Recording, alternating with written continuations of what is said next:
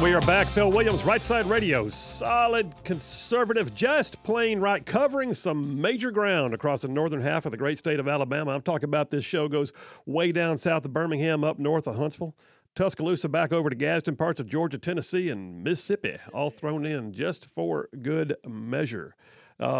Text lines are wide open. Shelton from Harvest has texted in and said, I'm a 75-year-old grandfather and did not get to text yesterday. After listening to your opening monologue, I was ready to go sign up. That was yesterday's monologue on the, that was a good one. That was the one where the Medal of Honor winner talked about basically if you come against our country, someone else will be raising your children. And that was, I think that one fired up some people. But yeah, hey, Shelton, thank you much, man. Appreciate you being a listener.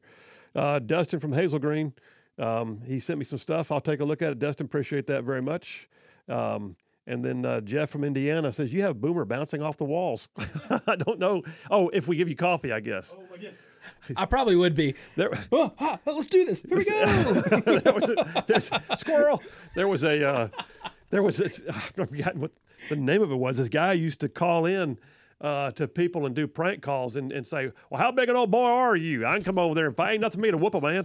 And he would challenge him. But he called one time, and it was hilarious. He called this little restaurant. He goes, yeah, I want to know which one of you boys gave my feller some caffeine coffee. And he goes, what are you talking about? You gave my boy some caffeine coffee. He's done gone crazy, driven off the road. Every bit of it's your fault. You give him that caffeine coffee. Caffeine coffee. And so anyway, yeah. Boomer, give you some caffeine coffee. I'm going to get that caffeine coffee. And Jeff from Holly Pond wants to know what you drink in the morning. Do you have a morning wake up drink? No, not really. I mean, I drink water right now, right before a run. That's about it. I just don't understand this at all. I mean, I guess sometimes I'd have like a protein shake, but I don't know. Boomer. I know. I need some type of routine, guys. I'm getting the eye if you can't see it already. Okay. Oh, it's Roy D. Mercer. Thank you so much, Dustin from Hazel Green. It was Roy D. Mercer. It's Roy D. Mercer. Yeah. How big an old boy are you anyway? Make me come on over. There ain't nothing for me to whoop a man. That's anyway. Yeah, it was hilarious. Roy D. Mercer, caffeine coffee. All right, let's jump into the Triple Dipper. So here's the thing. Action by state officials. It's interesting. When you look at the 10th Amendment, okay, I totally switched gears, didn't I? I just jumped right out of caffeine coffee and I went straight into business. But here's the deal. The state action is sometimes designed to prevent federal action on purpose. I mean, sometimes it's interstate, all right, like it's going to be, you and another state. Sometimes it's intrastate, and I get that. Sometimes intrastate activity is very important too. It's amazing. Like, here's a story, by the way, before I jump into what you can do as a state agency or a state official regarding federal overreach. Here's one that I just appreciate. This is a clear indication that the Attorney General is not just about prosecuting crimes. He's about supporting and defending the people of this state. So this case I got in front of me, the story comes off of 1819 News, came out today.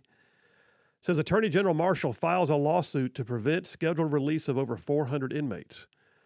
So apparently, just in 2021, the current legislature, which would be after I left, the current legislature passed a bill that retroactively applies back to 2015 and allows for mandatory release of prisoners when they are within 3 to 12 months of their sentence. But the law requires, if there was a violent crime, that the victims be notified. Well, the Attorney General has now filed a lawsuit to prevent the early release of 400 inmates. He says he did it because, in his view, the Bureau of Pardons and Paroles, it's chaired or directed right now by my friend, former State Senator Cam Ward, and Alabama Department of Corrections Commissioner John Hamm. He says they have not done their job on notifying the victims of the violent crimes that the victimizer may be released from prison early. They have a right to know that. Marshall's lawsuit claims the ADOC, the Department of Corrections, has yet to carry out the notification of victims' families as is required by the 2021 law. And now Marshall is seeking an emergency motion for temporary restraining order to prevent the release. Senator Ward, Cam Ward, Director Ward, I guess he is now, the Bureau of Pardons and Paroles, he literally basically threw it off on ALEA. He says the notification process, that's ALEA, the Alabama Law Enforcement Agency, state troopers and all. He said that's their gig, and I'm paraphrasing, but that's what he said. Anyway, the end result is sometimes the action of our state officials is to protect us intrastate.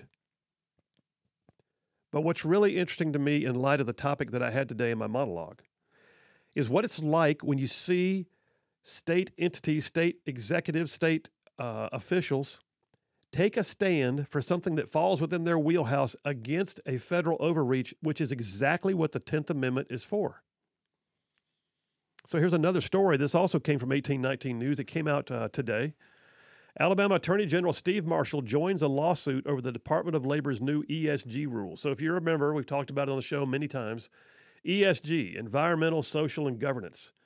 ESG is when basically it's not about how much profit you make for your shareholders or the people for whom you manage a portfolio. It's not about that at all. It's not about, profitability and your credit score if you're applying for lending for your business. No, it's not that at all. It's about how woke you are. It's about whether you care more about green energy policies and the LGBTQ agenda and whether or not you support, pushing back against Ron DeSantis's bill that keeps from the sexualization of children in elementary school.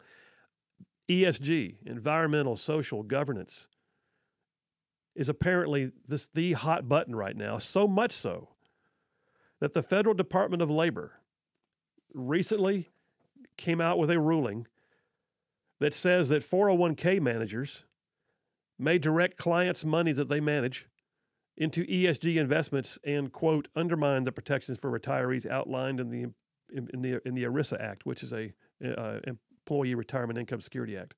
All that to say, no, that's not your role. If you're managing the monies of someone who retired so that they can have, a gainful opportunity based on their savings and their work over the years, your job is not to go, we need to find an investment fund where they support green energy deals and where wind farms are part of the package. No, your job is to say, how can I maximize your return? And in short on something that's illegal, what you want to do is you want to find those things that are maximizing a return. And Attorney General Steve Marshall has now had to join a lawsuit with multiple other attorneys general, 24 other attorneys general actually around the nation, that are saying, look, Department of Labor, you can't just go make a rule. You can't just say, hey, here's what's going to happen, because that violates the fiduciary obligations. And, oh, by the way, some of those fund site managers you just gave that rule to, they handle trillions of dollars, trillions in state retirement funds, which means you're impacting the ability of the state to provide for its people. So here we have it. Here's the quote. Attorney General Steve Marshall, in a statement on yesterday, says, yet again, the Biden administration is attempting to promote its radical climate agenda at the expense of everyday Americans and their hard-earned money. With growing fears of a possible recession and rampant inflation, it is unconscionable to permit asset management to risk trillions of dollars in working-class Americans' retirement savings in pursuit of an unrealistic and radical environmental agenda. And he goes on to say they're going to take it all the way to court. And so, yeah. So state action. When I say the 10th Amendment matters, that's a classic example. Hey, Biden administration, you had no authority to do that. You cannot just simply say, fund site managers do these things, because those fund site managers are handling state retirement funds. You can't do that. So we have massive numbers of state retirees who could possibly see a loss because they were told by the federal government we should, push for green energy or push for, activist agendas or what. No. And the Attorney General, thank you, Attorney General Steve Marshall. Yeah. All right, here's another one. Love this. You've seen the southern border. We've talked about it on the show multiple times. Who is the federal border czar? Yeah, that crickets. Who's the federal border czar? Exactly. Thank you very much. So here's the thing. Allegedly, Vice President Kamala Harris was appointed to be the border czar. I don't know that she ever really took on the role. She never rejected the role, which means that technically it's been an assigned duty that she's just neglected, I guess. But most recently, just yesterday, I had a story. New York City Mayor Eric Adams said that he was told, with regards to his claims that the border issues are affecting New York City, that he should talk to the point person for the federal government, and his response was, I don't know who that is. Well, in Texas, you're going to know who it is. Fox News points out that Texas GOP Governor Greg Abbott on Monday just announced the state's first ever border czar to address the influx of migrants coming through the U.S.-Mexico border. This is a classic example. A minute ago, I had a policy that was overt. Now we have what I would call a subversive policy, which is like having no policy, basically, at the southern border. And the states are having to take their own action. And the states are having to say, listen, okay, federal government, we have a sovereign duty to our citizens. And you're crushing their souls right now. And so Texas GOP Governor Greg Abbott on Monday, this week, announced the state's first ever border czar. He tapped a veteran Border Patrol agent, a guy named Mike Banks, to serve as, quote, special advisor on border matters to the governor. And he also, by the way, is supposed to daily collaborate with the Department of Public Safety in Texas, the Texas Military Department, and all other states.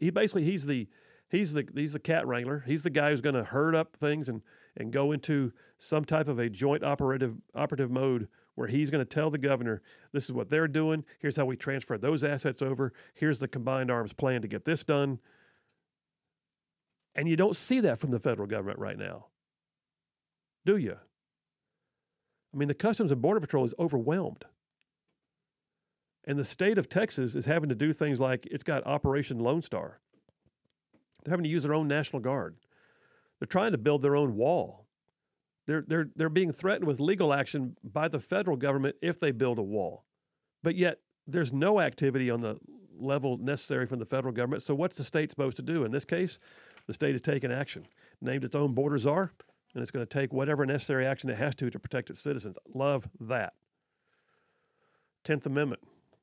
Boomer, take us to a break, brother. We'll do a break right now. I'm going to come right back. You're going to want to hear. So right now we got Ron DeSantis going to court with the Biden administration a couple weeks ago. We got attorneys general saying you can't tie free and reduced lunch monies for schools to the LGBTQ agenda, and they're having to go to court to say so. I'm telling you, that 10th Amendment, y'all, it's a good thing we have it. Phil Williams, Right Side Radio. We'll be right back.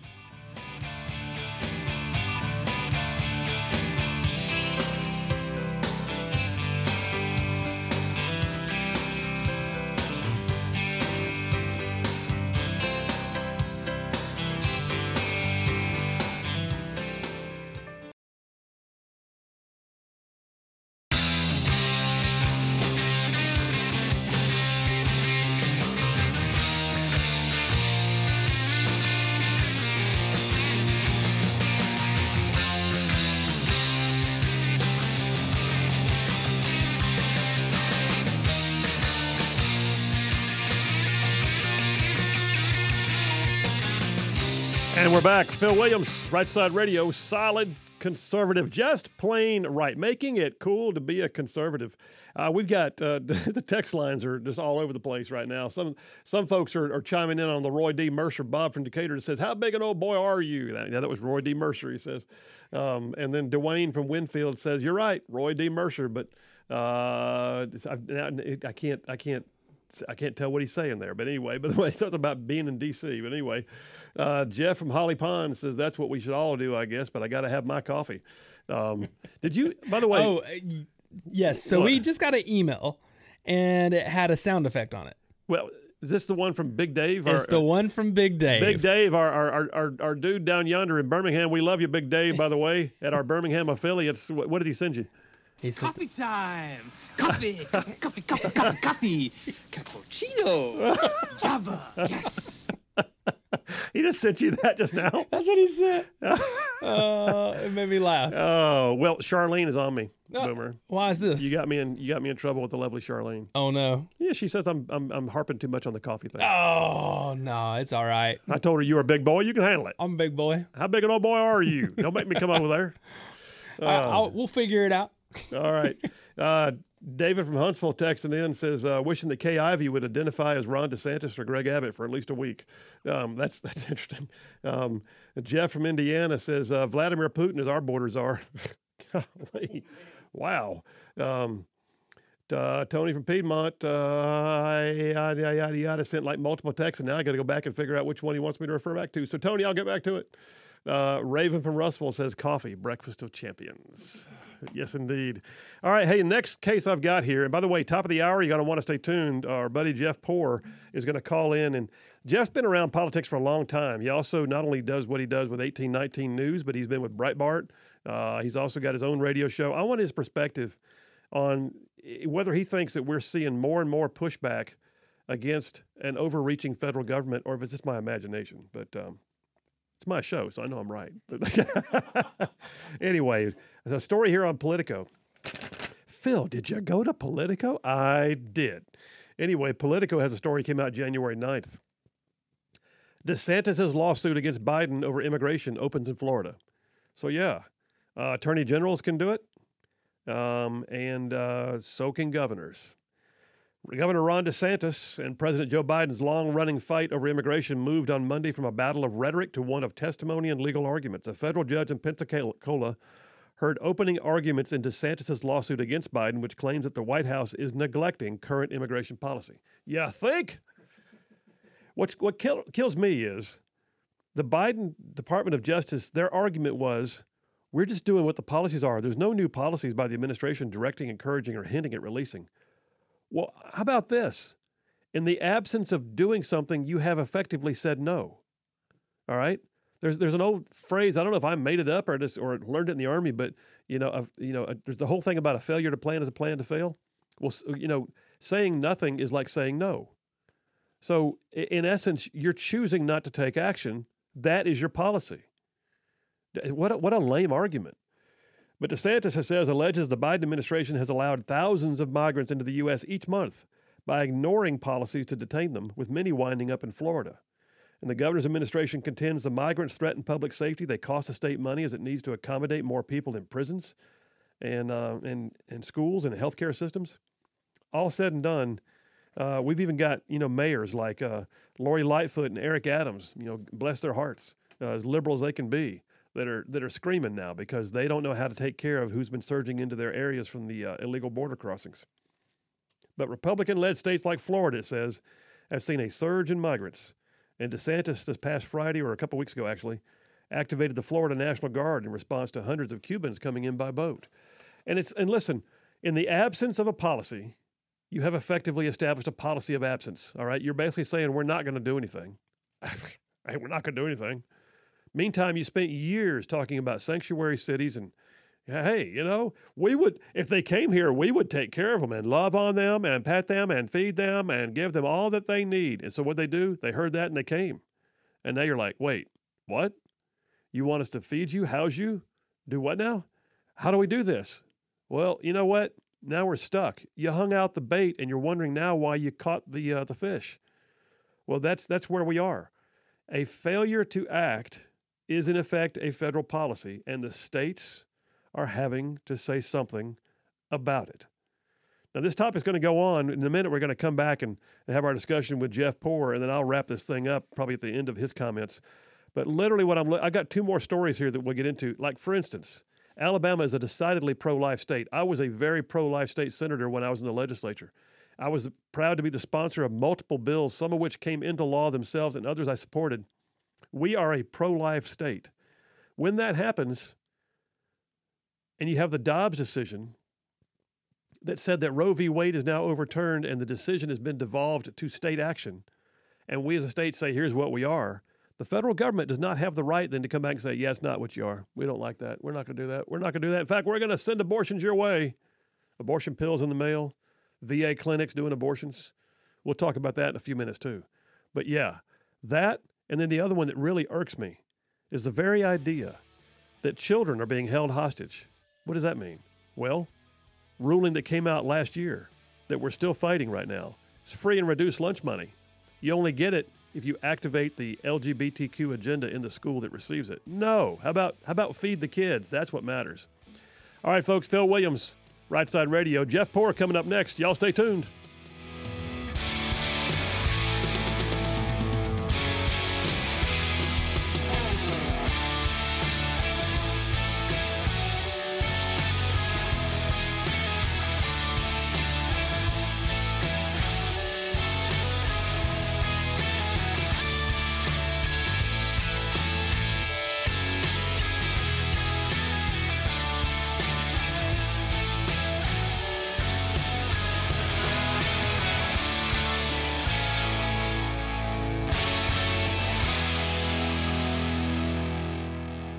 all you right